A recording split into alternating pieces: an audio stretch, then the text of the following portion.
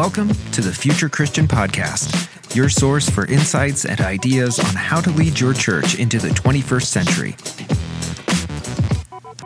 At the Future Christian Podcast, we talk to pastors, authors, and other faith leaders for helpful advice and practical wisdom to help you and your community of faith walk boldly into the future. Now, here's your host, Lauren Richmond Jr. All right, welcome to the Future Christian Podcast. This is Lauren Richmond Jr., and I'm joined today by my guest host, co-host, Martha Tartanik. So thanks so much for being here. Thanks, Lauren. It's great to be back. It's great to have this time to reflect on everything that's been going on the podcast over the last couple of months. Yeah, so we're doing a end of season 14 and looking forward to having some conversations about what happened and some of the things that we both really enjoyed about the podcast. And I'll just give a teaser here real quick at the outset. After this episode, we actually will have a special, what I'm calling a Martha season. So 3 episodes from Martha. So we're not going to take a break for the holidays. Martha's been working hard, recording some episodes, which I'm excited to hear. So stay tuned in for our coming episodes after this. Wow, I really like that branding, the Martha season. That's kind of exciting. And maybe we'll tease a little bit about what our listeners have to look forward to in the coming weeks.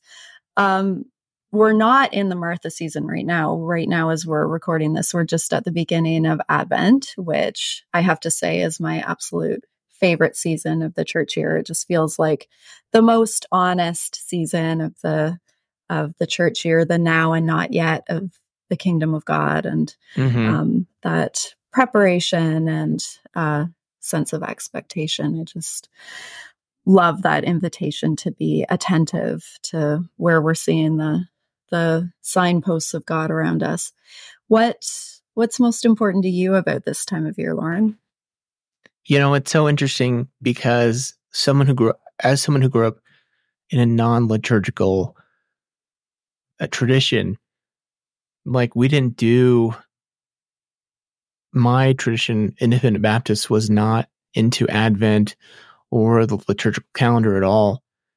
And yeah, I really was probably introduced to this kind of a liturgical calendar maybe 15 years ago. So in many ways, I'm still kind of learning the traditions. And I will say one thing, I've recently begun a practice trying to, like, on Sunday evenings, just with my kids and family and wife, where we do like a prayer time just to talk about the week. And, my kids are 6 and 11, so it's pretty short and sweet, right? To try to keep them engaged.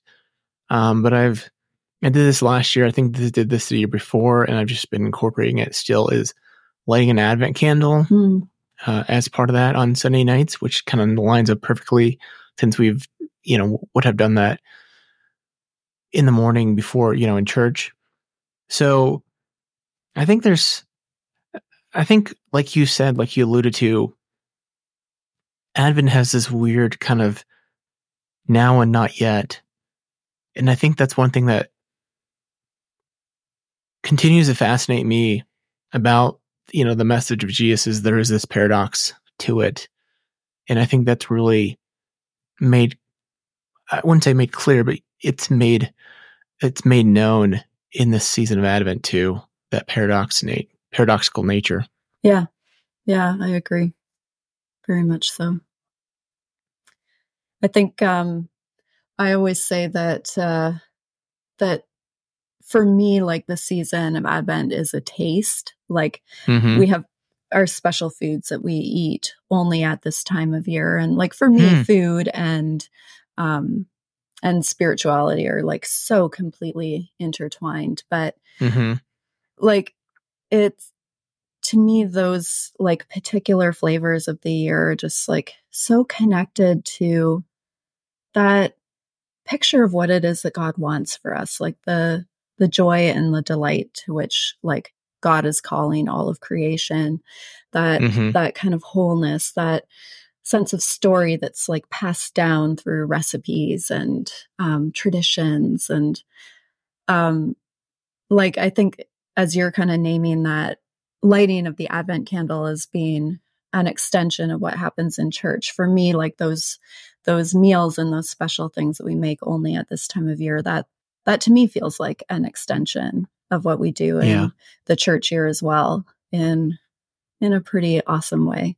I process life through my stomach, so that works for me. You've been in this, I don't want to say liturgical tradition, for quite a while. Like, what keeps it fresh for you? Like, does that make sense? Yeah.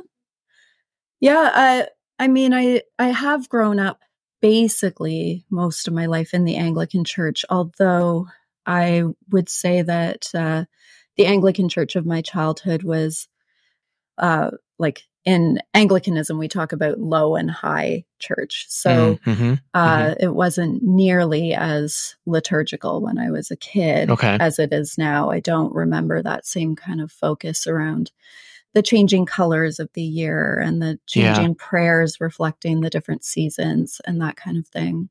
But I think what keeps it fresh is kind of what keeps the nature's seasons fresh. Like, there's just always this invitation to see truths about our lives, like, reflected in those different moods and emotions and colors of the church year. I think it just connects to the heart in a pretty direct way. I think that's so interesting. And again, I think there's something that's fascinated me about liturgical traditions, being somewhat new to them. Again, as someone who grew up being taught that ritual was a bad thing. Right. You know? So I really kind of appreciate ritual and tradition. And obviously they don't all resonate with me, but I can appreciate what they're trying to get at. Yeah. If that makes sense. Yeah. Yeah. I think that it's always easy to interpret ritual as being stifling in some way, but it doesn't have to be. I read a great quote on tradition, and I'm struggling to try to recollect what it was or who said it, but it was something to the extent like, tradition isn't acting out of the past. It was like living in the present, informed by the past, or something to that extent. Yeah, I love that. And I feel like that's something that what ritual in some ways, right, and these traditions are about. I agree. Like, at the word traditio is, like, I think it literally means a handing down. And I like that, like, relational element that's kind of built into the word, that it's a living thing and it's a relational thing. So, Lauren, the standout episode for me this season was the conversation that you had with Andrew Root. And that was a really, I think, deep unpacking of what it means to be the church in the secular age. I just found that I kept hearing all of the other episodes and then reflecting on my own ministry from the lens that Andrew Root offered in that conversation. I think, the big takeaway for me in terms of what he offered, and like, obviously he grounds his work and his writing in some really good, like, rich research. He drew a lot on the work of Karl Barth and on Charles Taylor. But I loved the reframing around, like, what the central question should be for us as a church in a secular age. And he noted that it is just so easy for the question to be about declining numbers. Like, how do we get people into our church? And, really what the question is how do we communicate the living God to a world that has a completely different framework and language around like the nature of reality and how does God speak into a secular world? I think so much of the other pieces that we talk about in this podcast, especially around like clergy wellness, around the pressures that leaders feel in kind of the hero scapegoat dualism that we sort of face in trying to like save our individual parishes, is connected to like the wrong question. It's connected to this question about how, like in the face of decline, we're the church that's left standing. We're the church that's attracting the numbers. And ultimately, like when we do that, when we kind of, and like there's a million subtle ways, I think, in all of our denominations that we just become like the metrics are around numbers, they're around givings, they're around attendance, they're around like how many people sign up for our programs, how many baptisms we're doing, like, and all of those things kind of subtly reinforce like the whole premise of like free market capitalism, which is like the secular model, right? Like we're kind of undermining ourselves at every turn when that's how we're talking about fruitfulness in ministry. And when we kind of place upon our shoulders, our leaders' shoulders, this expectation that in the face of decline, good leaders are going to be ones who buck that trend of decline.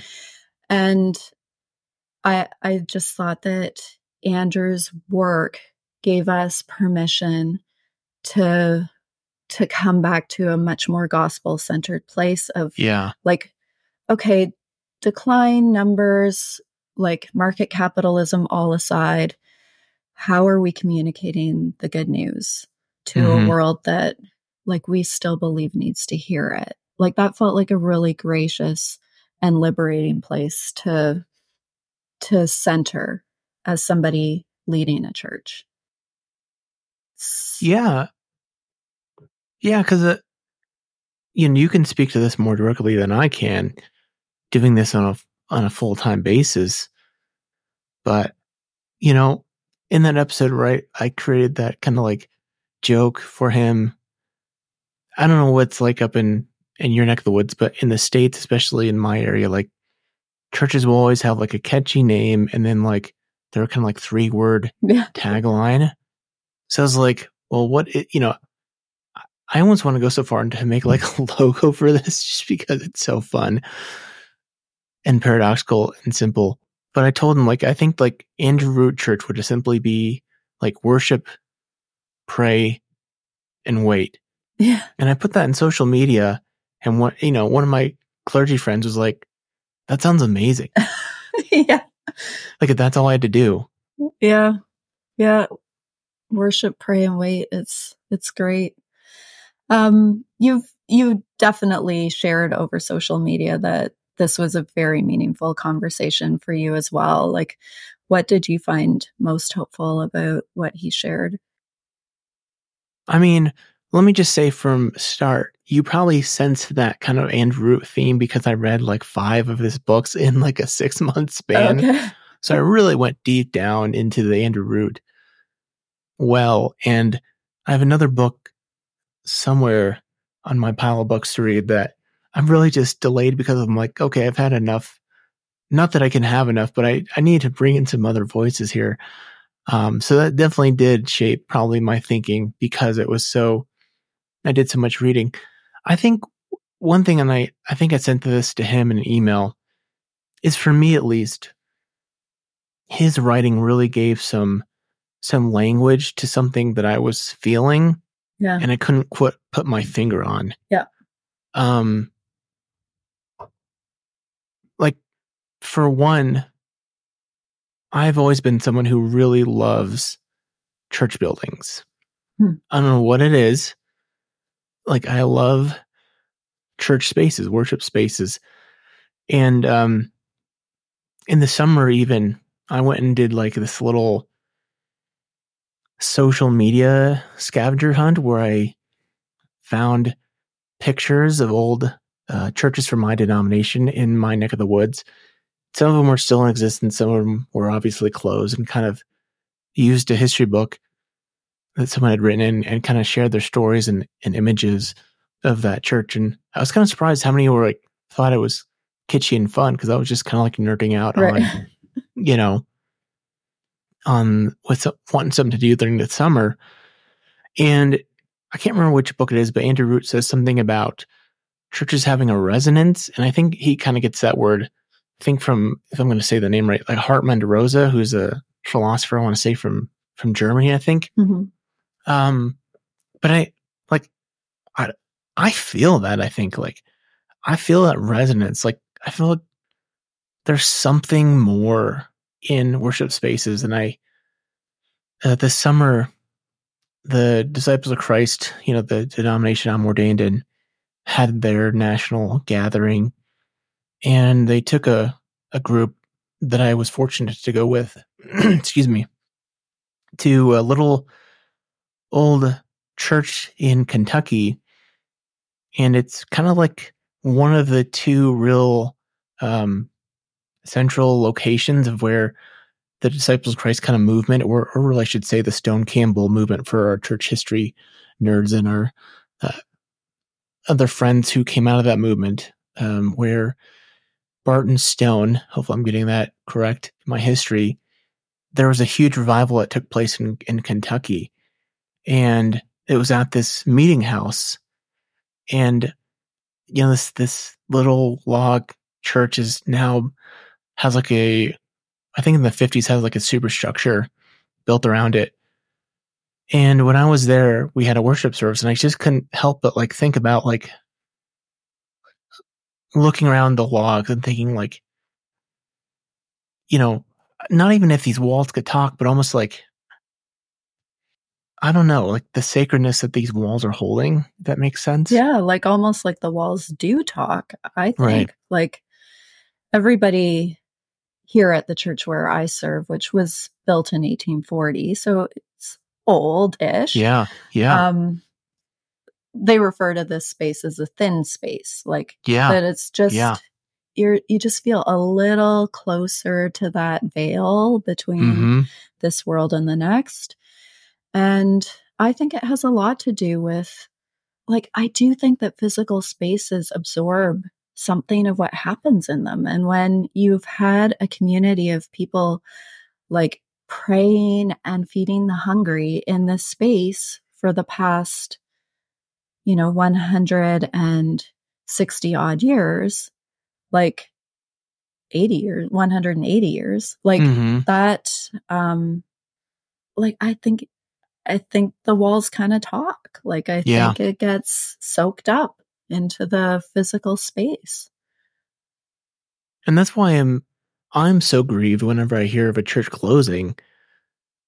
Not because, it being developed for housing it's not a bad thing. It's not a bad thing if a childcare or daycare goes in, or a community center. Like, those are all good, fine things. But to me, it's missing out. Yeah. And this reminds me of something. I'm kind of curious your thoughts on, Martha, that I think, again, goes back to this Andrew Root theme, but I've heard in other unrelated conversations or books or podcasts, this idea of living in an enchanted world. And again, it kind of goes against that secularism. There's this, I can't remember why, I just came across something recently, and someone just made the statement like they wanted to believe, no, that's what it was, a story on NPR, National Public Radio for American listeners. And I think they had a story about a woman who converted to Wiccanism, I want to say. Okay. Could be butchering the story, But there's a line that really was compelling in there, and it's something to the extent like I just got tired of like living as if there's nothing more. Yeah. And obviously, like for me at least, I would interpret this more as something different, I guess we would say. But I feel like, to me, that's such an interesting dynamic. I'm not sure if that's the right word in our time, about this idea, like, is this world, is this just this pure materialistic world where what we see and taste and touch is all there is? Yeah. Or is there this, to use a word, enchanted, mystical moreness? Yeah. When we baptize people in our church, we have this beautiful prayer, and part of it prays that the newly baptized will have an inquiring and discerning mind, which I just love, and the courage to will and to persevere, spirit to know and to love God, and the gift of joy and wonder in all God's works. And like that inquiring and discerning mind, I think, is really important. But I also just love that we pray that people will have wonder and like awe and wonder. I think we need more invitation to feel a sense of awe, to wonder at the world around us, to not just settle for imagining that that there's just kind of one dimension of what's going on. Yeah. I think one thing last I would want to also say is, I think, again, worship, wait, and pray, or worship, pray, and wait sounds really like, oh, we're just going to stop trying. Like, I don't think it's a stop trying. I don't think it's like a, oh, we're just going to like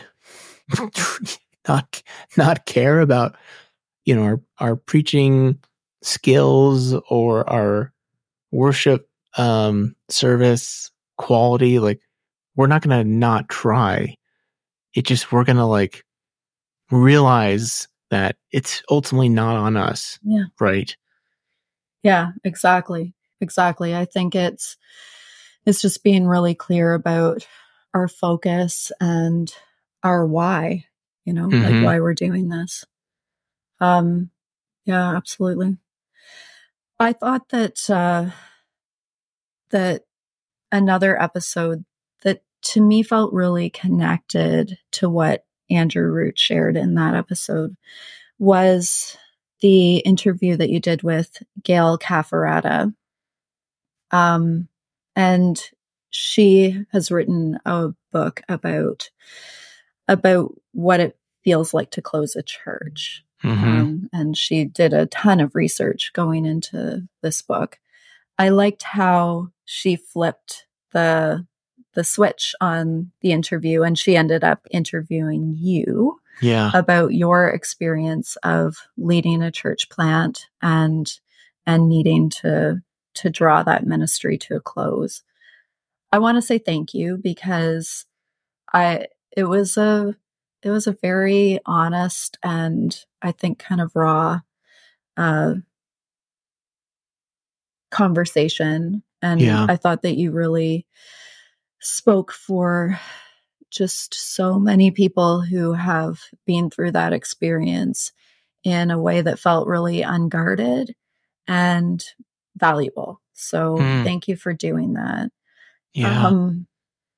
I can just kind of share that I have a little bit of experience with church planting insofar as I have in two different church contexts started new congregations within the existing fabric of a parish community. And there, especially the first time that I did that, I just felt like my whole heart and soul was riding on whether or not this thing was gonna succeed. Like it felt like my child. Like it felt like it was almost hard to hear anybody like say anything critical about the enterprise because like it felt like a criticism of me. Like I really had to work through that in order to be able to not just die trying to start this thing that I loved so much. I think that I was able to attend better to my feelings the second time that I was part of starting a new worshiping community. But, you know, in both cases, I've had to go through that grieving process when things don't work out the way that I wanted them to. Yeah. When things come to an end, the church community that I started in the place that I served prior to St. Catherine's, like that community didn't survive my leaving. And that was a grieving process. And the church community that we've started here in St. Catherine's just hasn't come back from COVID the way that we had hoped, and is in kind of this amorphous place of, okay, what is this going to be? And is there something to salvage here? And that's not just hard for me, it's hard for all of the people who invested their hearts and souls into this vision. I mean, those are kind of the experiences around church planting, and you were speaking to your experience of church planting, but like Gail's work also details the weight that people feel in established congregations when those ministries come to a close or when hard decisions need to be made. And I think, again, like there was so much connected in that whole conversation around Andrew Root's like teasing out of these realities of ministering in a secular age and the success and failure that rests on leaders to try and buck the trend. So I thought that it was just such a place of like solace and honesty for people who have been through that, who've carried that weight, who have felt the grief of things not going the way that they wanted. What were your feelings coming out of that conversation? Like what felt important to you in talking to Gail? Yeah. And I just want to give a shout out again for her book, The Last Pastor. Yeah, I'm just looking back at the title. Really recommend it because like this isn't just some like book where she gathered like a handful of pastors. Like she did a real full-on sociological research study as someone who has the credentials to do that. So, I mean, it's a legit study. Yeah. And I think for one, you know, Martha, you kind of brought this up just here in our notes in our preparation for this episode, that I think this topic can really be important for someone, whether or not their church is closing. We all go through really, I shouldn't say all, but I think most of us, probably all clergy, go through a real big disappointment in ministry. And it may not always be like a church closing, but it could be a ministry or endeavor they took a big swing and a miss. Yeah. And like there's, you know, I think one of the broad themes that came out that I took was like, I felt like I was alone in just like, I don't want to say hard feelings, but misunderstandings, lack of smoothness with the denomination after things ended. You know, so for me, like it was really valuable even in that conversation when I would just say like, hey, things were kind of rough. And she's like, oh yeah, I've heard that again and again. Yeah. Yeah. I think, like that grief can be so isolating. And that seems to me to be a big gift of the work that she did is just connecting people to one another in that shared experience. And I appreciated how you said, like, whether you've experienced a church closing or not, read the book, because it does speak to just, like, again, those pressures that we feel as people in pastoral ministry, and the success failure model that kind of we all live within. Mm-hmm. So yeah, I thought it was a really important conversation. One of the more recent episodes that you had was around the future of theological education. And you were, again, that's kind of connected to the decline of the institutional church. Like, how should theological education be adapting? This is a big topic in the circles that we all travel in, right? Yeah. Like, what does it look like to pay for a big, expensive seminary education? And like, when we don't have the same prospects for like lifelong full-time employment in the church when we come out of it. Like, how do we change the model? How do we change the expectations? I'm curious about your experience. That was one of the big episodes where I just felt like I wanted to jump through my earbuds and like jump into the conversation. Yeah. How many years ago were you in seminary, Lauren? So I think this summer will be my 10-year anniversary of an ordination. So essentially, May of 2023 was when I graduated. May of 2013. 2013, yeah. Okay. Yeah. And so I graduated in 2004. Mm-hmm. So I'll be 20 That's when I graduated years. Bible college, fun fact. Oh, is that right? Yeah. So I'll be 20 years out in this spring. Mm-hmm. I mean, I didn't think when I was in seminary that I was necessarily getting into a job that would provide lifelong full-time employment. I don't know. Was that an expectation that you had? Gosh, this is such a hard question to answer, because I feel like it's hard to be, I feel like maybe this is like revisionist history, but I feel like it was to some extent. Oh, yeah. Like I remember, like, because I looked at a couple seminaries, and I remember, like, one of the recruiters being like, "Oh, an MDiv is that's a professional degree," and now I'm like, yeah. All due respect to those of us with MDivs, but I think this is in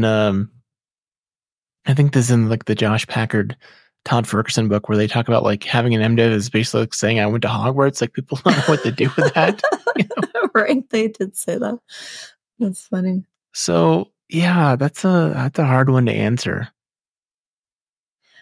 Do you feel like your MDiv has served you well in the 10 years that you've been in ministry? Like, do you feel like you were educated in the things that you needed for leading churches these days? Or like what was missed? Like, what were the takeaways? Yeah, again, I want to be kind to our sponsor here in my alma mater, Phillips Seminary, shout out. And I'm also reminded of Edwin Friedman. I think he writes this in his Generation to Generation book, this idea that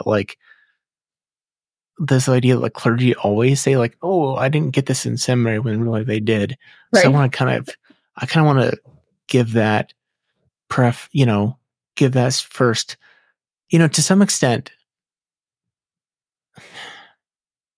You're probably familiar, right, with the analogy that like going to seminary is like learning to become a cook or a chef, and being a pastor is kind of like running a restaurant. Okay. Like, I think that's a very fair analogy. Like, at some extent, like, seminary teaches you how to cook and be a chef, but learning how to run a restaurant, to stay with the metaphor, is a totally different ballgame. That being said, I know some people have advocated for like, oh, the MDiv should should be like a MBA plus some theology added on. And there's some rationale for that, but also I think theological education is very important. Like, I mean, at the least, right, we could say it like learning theology in church history is basically like what mistakes have been made in the past and how can we learn from those and not make those same mistakes, right? Well, I think like mistakes, but I think also just like tracking the movement of the Holy Spirit, like being clear that that those cycles of death and resurrection are part of the life of the church, that that actually like survival of the institution isn't sort of our job. I think that there's a lot to be gained from being a student of church history, for sure, in terms of encouraging us in this time and place. Like, we have a lot of privileges of being the church today that we shouldn't lose track of. Any thoughts for you on that? You know, you've been out 20 years. Yeah. I mean, I think I have a bit of a different take on it than a lot of my colleagues do. I think I hear a lot of my colleagues say exactly that. Like, I should have taken courses in human resources. I should have taken courses in finances. I should have taken courses in how to run a business. Like that, kind of all of those practical pieces of running, say, $1 million institution, like hit or miss in terms of whether or not we have the skill set or any of the experience to be able to do that when we find ourselves in these situations. But at the same time, I actually do feel like pretty well served by, like, in our seminary, the model was that you take a certain number of biblical courses, theology courses, pastoral courses, and church history courses. And guess what? Like, I wouldn't want to be serving in ministry without that foundation. Like that, it seems to me that sort of the other pieces, either A, you learn as you go, or B, like maybe you do need to equip the body of Christ and the different gifts within it, rather than just like, I'm never going to be a property manager. You know, I'm never going to be the person that you should turn to in terms of knowing like what needs to happen with the plumbing in the building. And like, I could use that skill set in ministry for sure, but I'm really glad to draw on other people in the body of Christ who have that skill set. So to some degree, I feel like some of the things that we get cranky about with our theological education, like, doesn't really recognize that the pastor shouldn't be the be all and end all of every need of the organization. But at the same time, I do think that there's a big financial question, no doubt. Like, if we see fewer and fewer full-time, lifelong ministry opportunities in front of us in the future, then, you know, what does it look like to equip theological education? So I don't have all the answers, but good to be carving out the space for the questions, because they're definitely serious questions. And to bring this back to our topic from the beginning, Andrew Root does come to mind at all, because I feel like he would, his thinking is something like the same thing, that it's not supposed to be all on the management skills, you know, the human resources, the business savvy, the pastor. Like, there is some element of waiting for God to move, and trusting God as hard as that is today, right? Yeah. With those external pressures.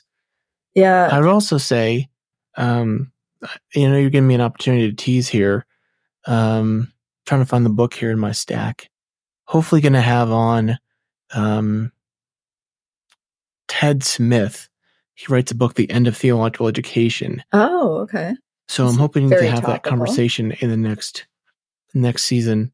Do you want to take a minute to tease your season here? Yeah, the season of Martha. Well, that's going to be season 2, Martha. This is Martha's season. Summer will be season of Martha. Oh, okay. Fair enough. Actually, so I just finished an interview that I guess will be out sometime in the next few weeks with Justin Anthony, who comes to us from over the pond. And he has a really interesting book. Now, it came out 10 years ago. It's called You're the Messiah and I Should Know Why Leadership is a Myth and Probably a Heresy. So if that's not a clickbait title, I don't know what is. And he wrote this 10 years ago, but he was kind of saying like nobody cared about it 10 years ago. But now that we're sort of seeing the fruits of investing so heavily in this idea of like MBA priests and like you need a business degree to manage the life of the church. And like we're kind of in the throes of that in a lot of ways in the church these days. As again, we like throw a lot of noodles at the wall and try to see what sticks in saving the institution. He really like takes to task sort of a lot of the assumptions that we have around managerialism and leadership in general. And he draws on a lot of research from the secular world in terms of how we talk about leadership and then how we've like maybe adopted that into the life of the church without a lot of critical thought. So I think that'll challenge me a lot because I talk about leadership in the church constantly. And, you know, his book really causes you to pause and think like, oh, like what is the definition of leadership anyway? And is that the best language for talking about pastoral ministry? So that's a bit of a tease. And I'll also tease because I think that it's very relevant to Andrew Root's work as well. I got to interview Michael Graham, who co-wrote the book, The Great Dechurching. And that really draws on some very current research around why people are leaving the church, the institutional church. And spoiler alert, the conclusions that they draw are not like the conclusions that you might think. So very, very good. Very good tease there. I'm intrigued. Yeah. It's going to be a fun couple of episodes ahead. I also got to talk to Amy Frickholm, who is an editor with the Christian Century. So that's a bit of a different voice too, in terms of how journalism and that carving out of space for the inquiring and discerning mind in the life of the church is important too for us. So I've enjoyed the conversations and hope that our listeners will too. So here's another theme that keeps coming up for me in the Future Christian podcast sphere. And I've said this a lot over the course of our conversations together, Lauren, but I just think that one of the great things that this podcast does is it makes space for a diversity of voices across our Christian church in terms of assumptions, ways of teaching, especially ways of talking about spiritual experiences that form us as Christians. I grew up in a very mainline progressive experience of the Christian church. And Lauren, you grew up in, for lack of a better word, an evangelical expression of the church.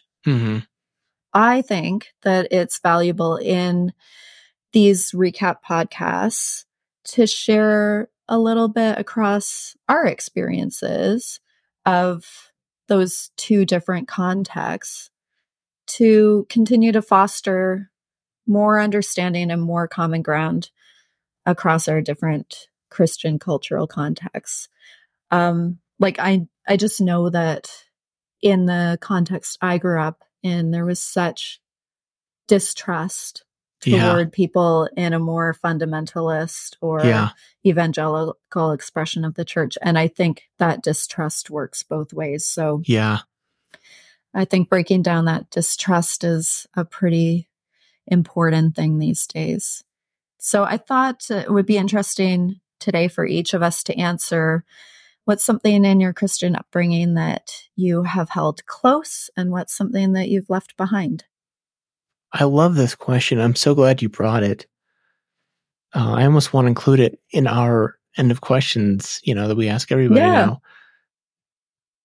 So I think something that comes to mind is I still really hold a deep reverence and appreciation for the Bible. In my work, in my quote unquote secular day job work bag, I have a Bible that I carry around. And whenever I go on a trip, I always like to bring a Bible. I have a Bible in my car. So I think that's one thing that comes to mind for sure. I will say, for about 8 years, I left behind prayer. Wow. Yeah. And I've recently re-engaged prayer a lot. I think one thing that I really have thankfully left behind is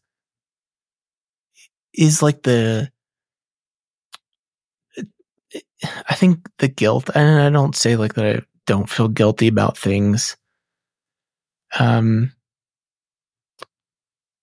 I've gotten a little better, at least I'll say this, about trying to be true to what I believe and what I think rather than the external pressure of others, if that makes sense. Yeah, that's really good. How about you?